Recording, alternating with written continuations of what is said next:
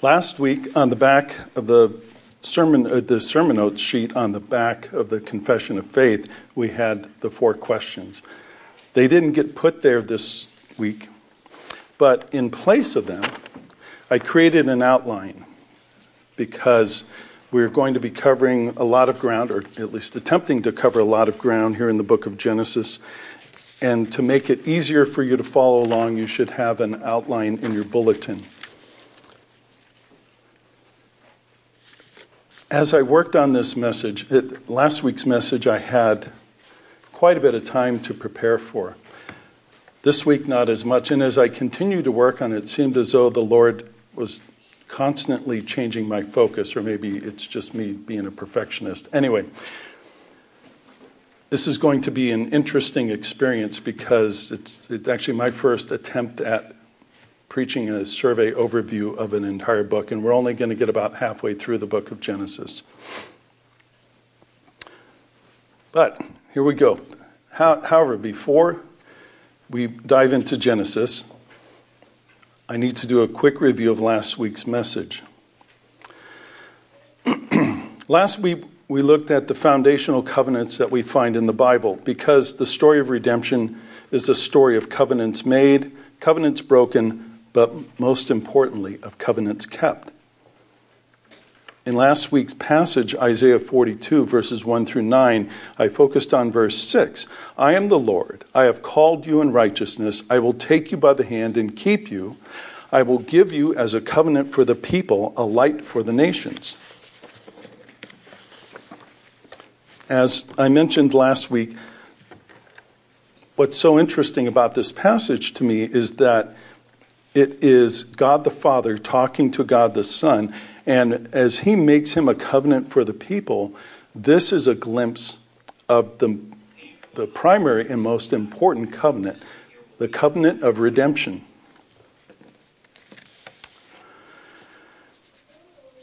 We are all aware that the fact that the word Trinity is not found in the Bible, and that the doctrine of the Trinity is never clearly, explicitly, and unambiguously spelled out.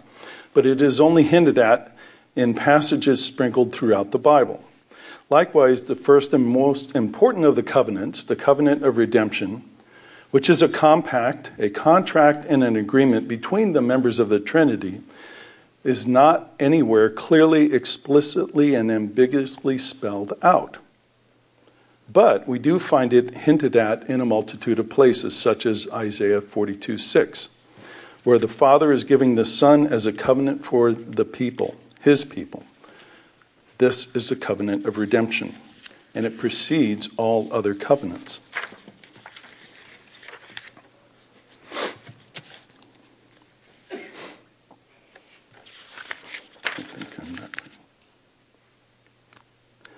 Today, as we start our survey of the book of Genesis, we'll focus on 7 main topics. The first being dominion, and I'm not talking about voting machines. The second, covenants. Third, sin. The fourth, judgment. The fifth, grace. The sixth, providence. And the seventh, revelation. Now, initially, I considered going through the entire book, looking at just one topic at a time. However, that would have resulted in 7 passes through the book of Genesis, which would not only take too long, but would be torturous to keep straight in our heads. So I decided to stick to a chronological approach to the survey, which means that we will go through the book from start to finish, and I will point out each topic as we come to it. Actually, we won't make it all the way through the book of Genesis today, so this will be the first of a 2-part message. Since we'll be covering so much material, I've also created an outline of the topic, which I mentioned already, to make it easier for you to follow along and take notes on near each topic if you are so inclined. Of the 4 questions, the title of today's message is Why Beginnings Matter. And that could be asked as a question. Why do beginnings matter? The answer would be, as you see on the top of your handout, the beginning of a thing may hint at its eventual destination. And I would add to that, that's especially true if there is a grand overall plan that includes every detail of all things in that plan. Especially if there's a grand overall plan that includes every detail of all things in the plan. Since God is all-knowing, all-powerful, everywhere present, and unchanging, we can trust that he has included every detail of all things in his plan. Therefore, we can expect that in the book of Genesis, we will discover the eventual destination of all things. But most particularly and of greatest interest to us, the destination of those who love God and who are called according to his purpose. Now, the answer to the first of the four questions, what is the subject of this message, is, have you found favor? Okay, well, that's a bit of a vague and not very specific question. So let me add to it a little bit. How about, have you found favor with God? The verse that gave me the ideal for the subject of this message was Genesis 6:8. But Noah found favor in the eyes of the Lord. Dispensationalism arbitrarily divides up the history told in the Bible into distinct dispensations, periods of time during which they claim that God deals with mankind according to different principles. The alleged first dispensation is called innocence, and it allegedly covers the time from the creation or the recreation, after the gap, of man up to his cosmic rebellion, which would be 7 or 8, maybe 9 days max. It's the shortest of the dispensations, by the way. And it's probably, well, the gap theory I've mentioned in all three of my previous messages was actually developed by the dispensationalists. They developed the gap theory for two reasons. First, as an explanation for when Lucifer, since when we first see him in Genesis chapter 3, he has already fallen, for when Lucifer fell. The only time in the previous two chapters that they could find a spot to wedge in the time when Lucifer fell was between verses 1 and 2 of chapter 1. But there's a second, more practical reason for the development of the gap theory. And that was the calculations by geologists and paleontologists that claimed that the earth was billions of years old. Yet, according to the Bible record, the earth is only 6 to maybe 10,000 years old. By theorizing a time gap, especially one that could be billions of years long, between Genesis chapter 1, verse 1 and verse 2, an interpretation of the Bible was inferred that would harmonize with an old earth and not be in juxtaposition against the calculations of the scientists. Now, in the 7 dispensations, there's 7 because the whole idea of the dispensations was based upon two things: the 7 days of creation and the concept we find in the Psalms that a day with the Lord is as 1,000 years, and 1,000 years is a day. And so each of the dispensations, except for the first one, the short one, is not exactly 1,000 years, but several hundred, and a couple of them several thousand years long. The second of those dispensations was called the dispensation of conscience, and it allegedly covered the time from when Adam and Eve were deported from the Garden of Eden to the time of the flood. The third time period is called the dispensation of human government, which allegedly covers from the flood to the Tower of Babel. The fourth time period is called the dispensation of promise, and it allegedly covers the time from when Abraham is called to the bondage of Israel in Egypt. The fifth time period is called the dispensation of the law, and it allegedly covers the period of history from the time God gave Moses the 10 Commandments until Jesus was crucified on the cross. The sixth time period is called the dispensation of grace, and it allegedly covers the time from Pentecost until the second coming of Christ. Finally, the last time period is called the dispensation of the kingdom, and it allegedly covers from Christ's great white throne of judgment up to when the New Jerusalem comes down from heaven. Now, to be fair with the dispensationalists, and I must do that because I don't want to appear like I'm a bully just picking on them. Since it is dishonest to create a caricature of your adversary that is an inaccurate straw man, just so that you can easily refute it, the dispensationalists do not claim that God never showed grace to anyone before the day of Pentecost, but only that in the sixth dispensation, that the strongest characteristic principle of God's dealing with mankind during that dispensation is grace. However, dispensationalists have also been known for the way that they pit grace against the law, as if the two were mortal enemies, yin and yang opposites of each other. When you listen to dispensationalists paint their picture of the panoramic view of the divine plan and purpose of the ages, it's quite clear that God was very miserly with his grace until the day of Pentecost. Up through and including the crucifixion of Christ, according to the dispensationalists, God was a hardcore legalist, unforgiving, unrelenting, and unmoved. Or at least he was nowhere near as gracious as he became from the day of Pentecost going forward to today. Now, it is also important to remember that one of the objections of the original dispensational teachers was to give their students and followers an easy-to-understand, big-picture overview of the story of redemption, which is something that I'm sort of trying to do. And because dispensationalism is the primarily held biblical view in America today, that is why I refute it at every chance possible. Most people don't know how pervasive, and it is a complete worldview. And that's why everywhere we find it intruding on the truth of the Bible, we need to expose it and refute it. At least that seems to be part of my personal mission.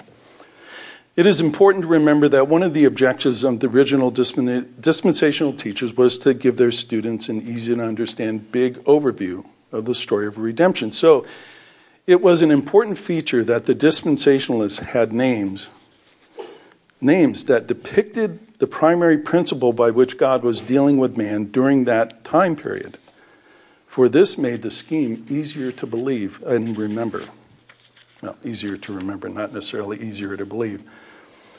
However, as we begin the survey of the book of Genesis, one of the things that really jumps out at us is how many times we see God being gracious to people. Certainly far more gracious than they deserved.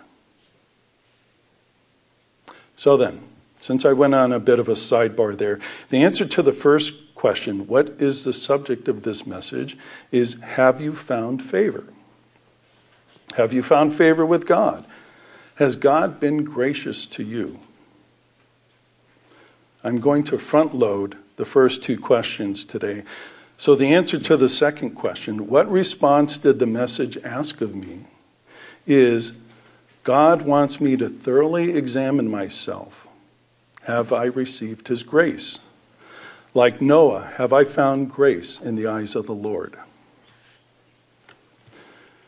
With that,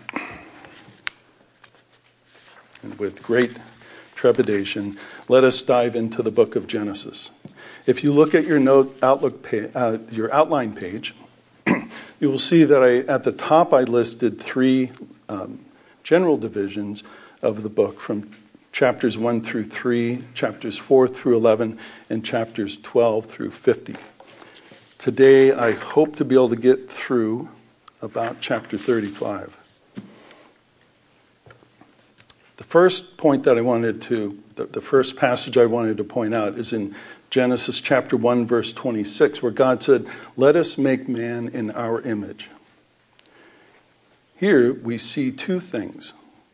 First of all, a hint of the doctrine of the Trinity, which we find nowhere clearly spelled out. And to find it so early is a very encouraging fact. The second It is a hint of our eventual destination. If God is making us in his image, it would seem that he's making us for fellowship with him. In verse 28, God said to them, "Have dominion." This is important because, as I mentioned in both of the last two messages, postmillennialism, theonomics or reconstructionism, are postmillennial eschatological views, and that is the view that our church holds. It is based on the fact that God gave man dominion in the beginning. That dominion was forfeited when man sinned, but God intends to not only redeem, I believe, a majority of Adam's race as his elect, but also to reconcile all things, that full dominion that he gave to Adam, back to himself in Christ. So I think it's markedly important that we see it again so early in the scriptures. In chapter 2, verse 17, we read, "Of the tree of knowledge of good and evil you shall not eat." This is where we find the first statement of the covenant of works, the second covenant, the second most important covenant in the Bible, because it is the covenant of works that Jesus fulfills where Adam failed to keep it on our behalf. In chapter 3, verses 6 and 7, Eve took of its fruit and ate. Her husband followed her, and then they knew that they were naked. Here we see the first mention of sin and judgment. God hasn't pronounced judgment on their sin yet, but the fact that they knew that they were naked is already a clear indication of the judgment of God. They know that they have done wrong.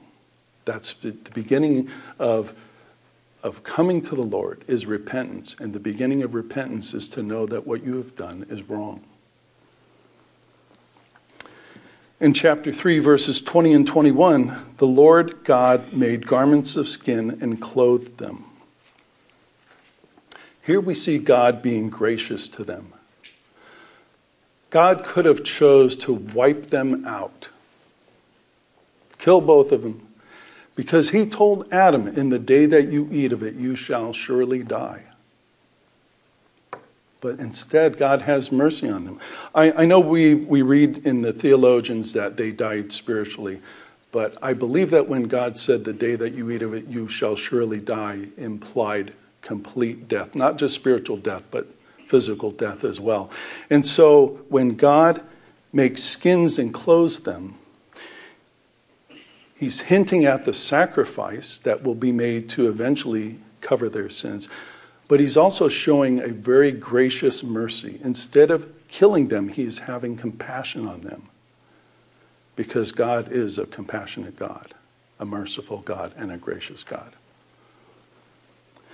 In chapter 4, verse 15, we read where God says, "If anyone kills Cain, vengeance shall be taken on him sevenfold." On the first murderer, God has mercy.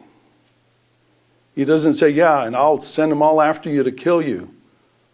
No, he says, "I will have mercy on you."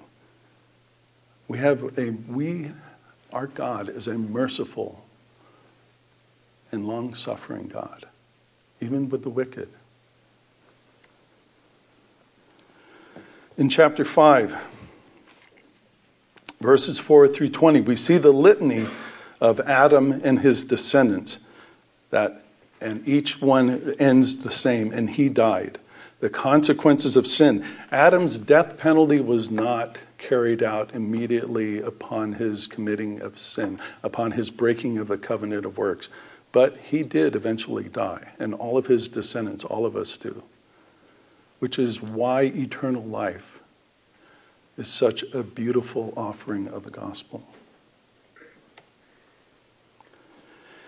In chapter 6, which Rob read for us in verse 5, "Every intention of the thoughts of his heart was only evil continually."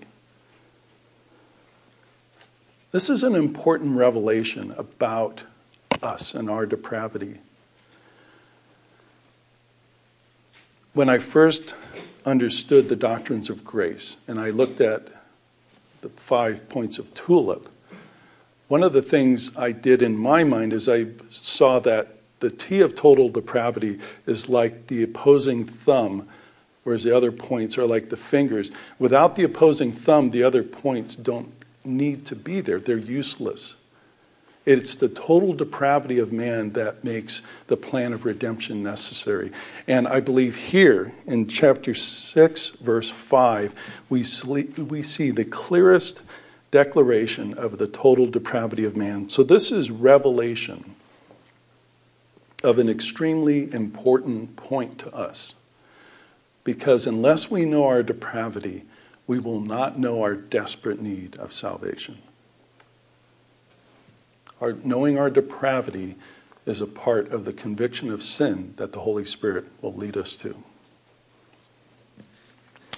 In verse 8, but Noah found favor in the eyes of the Lord. Noah was included in every intention of the thoughts of his heart was only evil continually. Noah wasn't a Mr. Goody Two-Shoes. God didn't look at all the people alive and say, that guy Noah, he's pretty good. No. Noah was in the same boat with everyone else. And if God did not choose to save him, Noah would have perished in the flood along with everyone else, because every intention of the thoughts of his heart was only evil continually. Noah found grace. God mercifully had grace on Noah when he didn't need to. In chapter 8, verse 22, after the flood, we read that while the earth remains, these things shall not cease. This is another reiteration of the covenant of redemption, or at least it's not a covenant of works, because God says these things will happen and there's no conditions for man to keep. God sovereignly declares that these things shall not cease. And that should gladden our hearts today when we're told that our use of fossil fuels are going to melt the polar ice caps and that sea levels will rise and drown all the coastal cities. If that were to happen, God would be breaking this promise. In chapter 9, God says, I establish my covenant with you and your offspring after you. Again, there's no conditions on that covenant. Now we're going to jump to chapter 12. Verse 1 of chapter 12, the Lord said to Abraham, go to the land I will show you. Again, another example of the covenant of redemption. As of yet, there is no requirement given to Abraham on his part. There's no part for Abraham to keep in this covenant. God is telling him to go to the land that he will show him. God is giving Abraham something very graciously. In verse 15,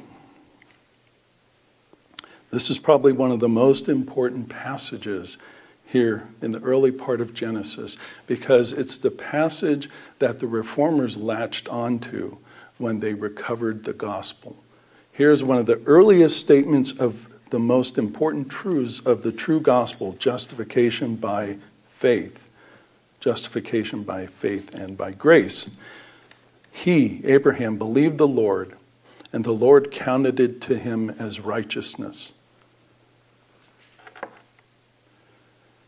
Abraham believed the Lord because God enabled him to believe the Lord. Again, Abraham wasn't some goody two-shoes that God looked throughout the Ur of the Chaldeans and said, this guy will work. He's got some rough edges, but I can clean him up, and he'll be an excellent example of how a godly man should be.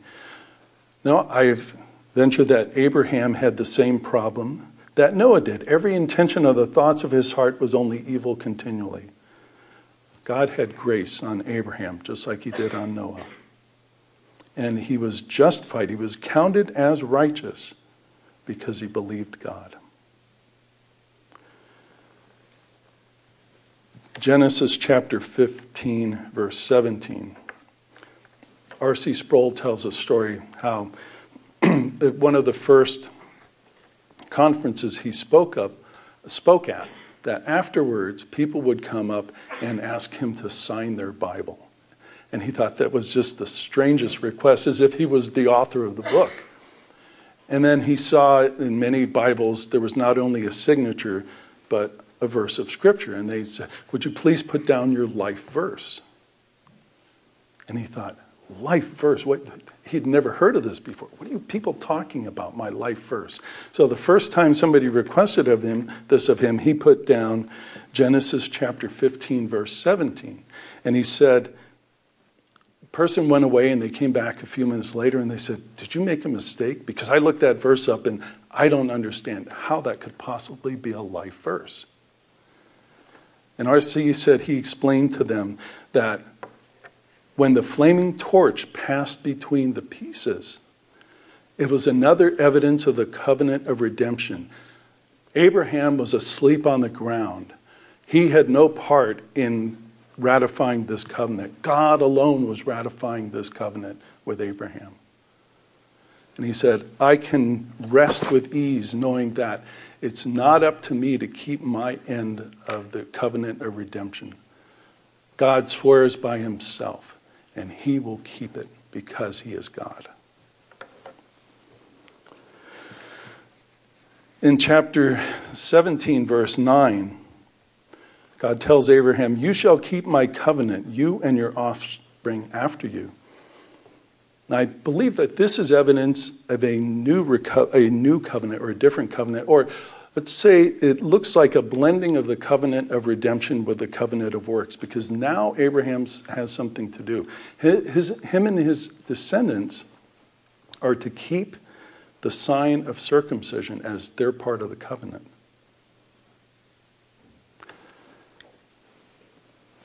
We're going to jump again to chapter 21, verse 1. The Lord visited Sarah and did to Sarah as he had promised. Sarah tried to give Abraham a child using her handmaid, Hagar. But that wasn't God's way. Sarah was barren. She couldn't make herself get pregnant.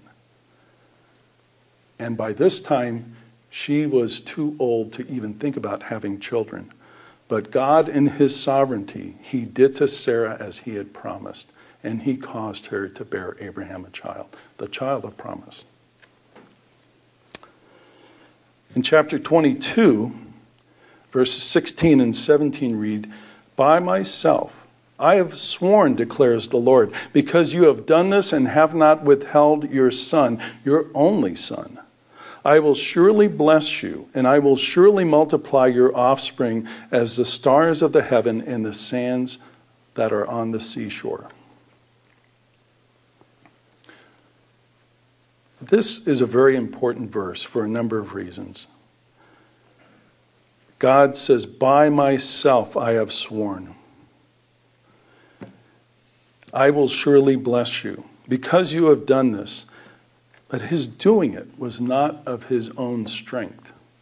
If left up to himself, I think Abraham would not have gotten as far as raising the knife above his son's chest. The other thing that I find so fascinating about this verse, as a post-millennialist and one who believes that the majority of the human race are going to be of the elect by the time the end comes. I will surely multiply your offspring as the stars of heaven and as the sand that is on the seashore. That is a big number. That is a number that is far larger than all the Israelites who have ever lived on the earth. That is the number of the elect, and I believe that it is going to be in the billions, trillions, or quadrillions. It's going to be a huge number. And I think that this verse is where we see the first hint of that. If we jump to chapter 24, right there near the bottom of page 1, verse 48, Then I bowed my head and worshiped the Lord and blessed the Lord.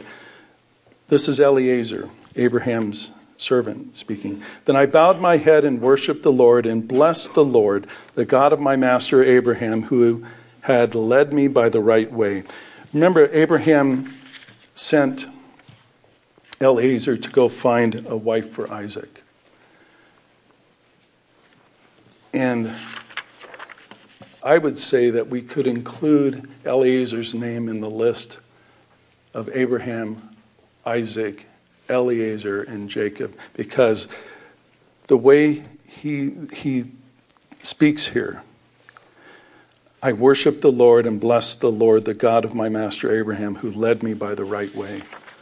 This is a man who has at least some reverent understanding of God.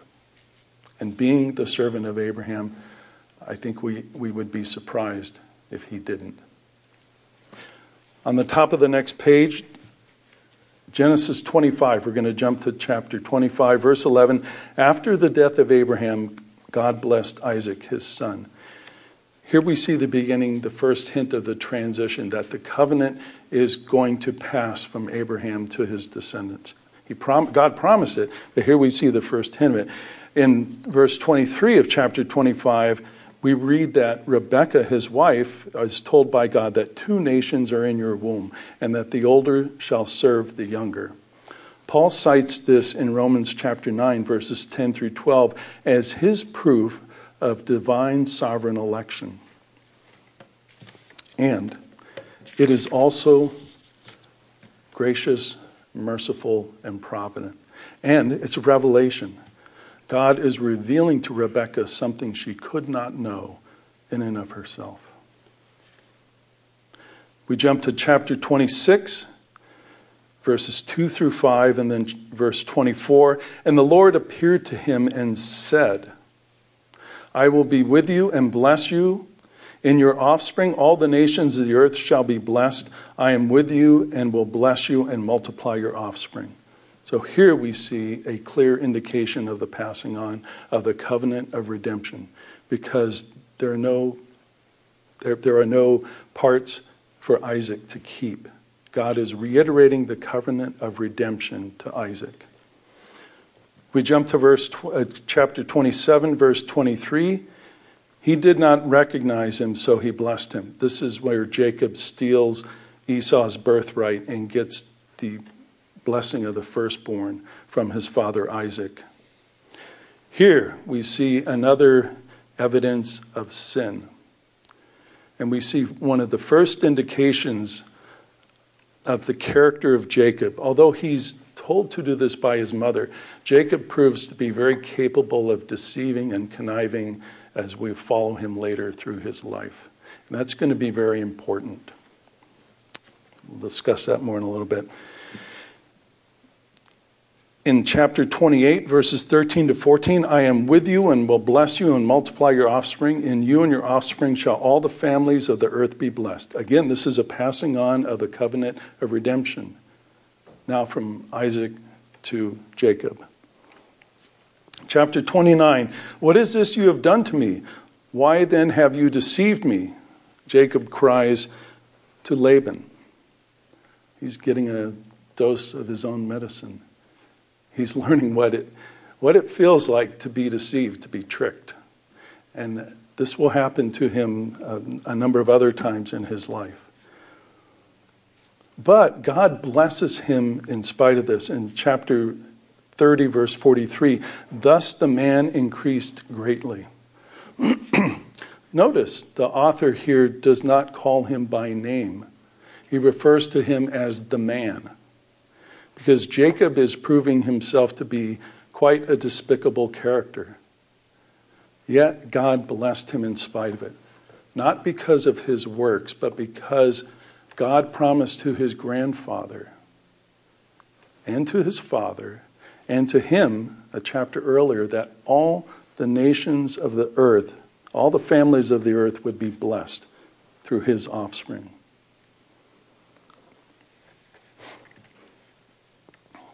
Chapter 32, verses 1 and 24.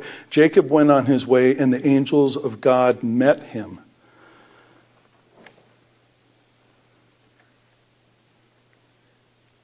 I know many people who say, "Oh, I wish I could see an angel."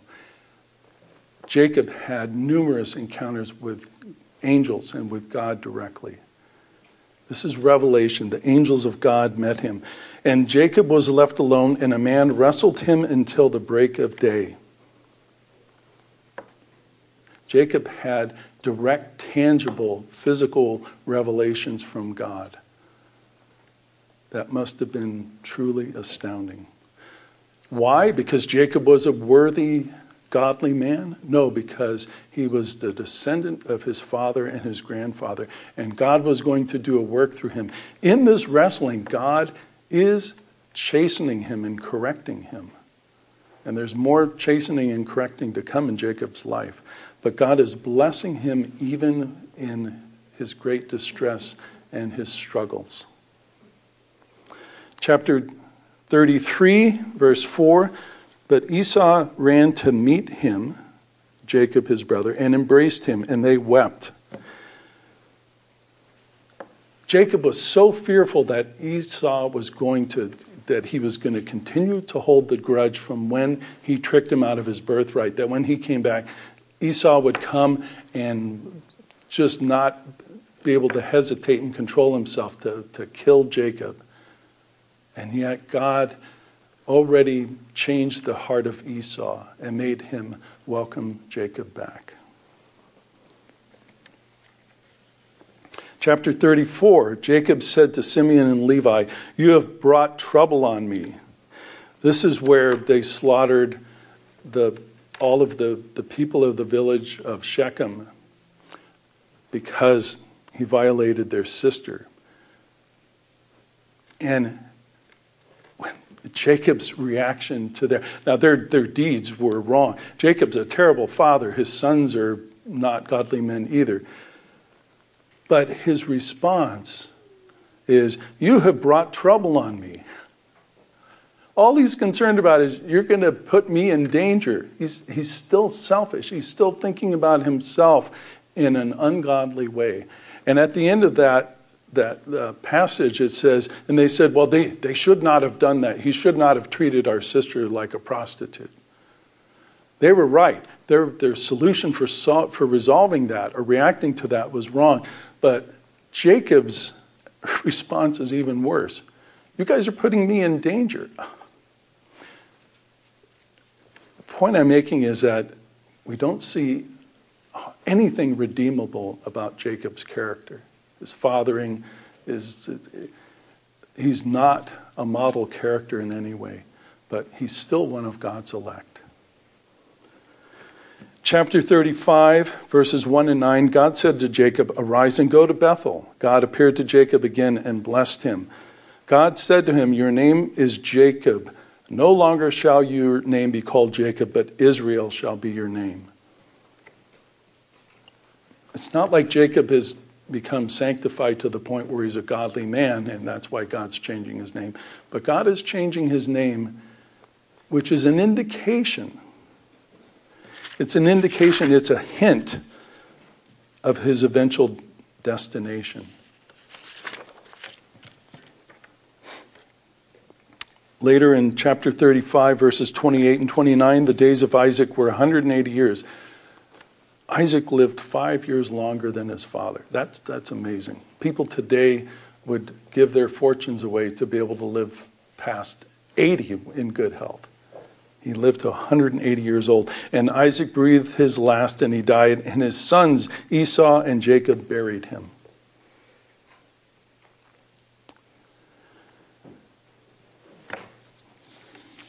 When I first became a believer, I thought that the biblical character that I related to the most was the Apostle Paul.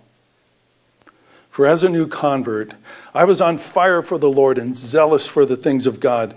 Even though as I became more mature in my faith, I came to realize how imperfectly I knew the things of God. However, as I came to know sound doctrine a little better and became more acutely aware of my own sinfulness, my personal depravity, I began to realize that the biblical character that I truly related to the most was not the Apostle Paul, but the grandson of Abraham, Jacob. Jacob the supplanter, Jacob the schemer, Jacob the manipulator, the conniving cheater who stole his brother's birthright and worked so hard to outwit his father-in-law, Laban. What biblical character do you relate to the most?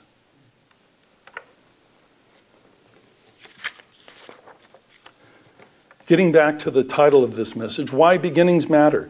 The answer is that beginning of a thing may hint at its eventual destination. Notice the way I phrased that, may hint at. Just as the wheat and the tares are often indistinguishable until they produce their fruit just before the harvest, so in the world, reprobates may appear to be elect for a time, and some of the elect may look like reprobates.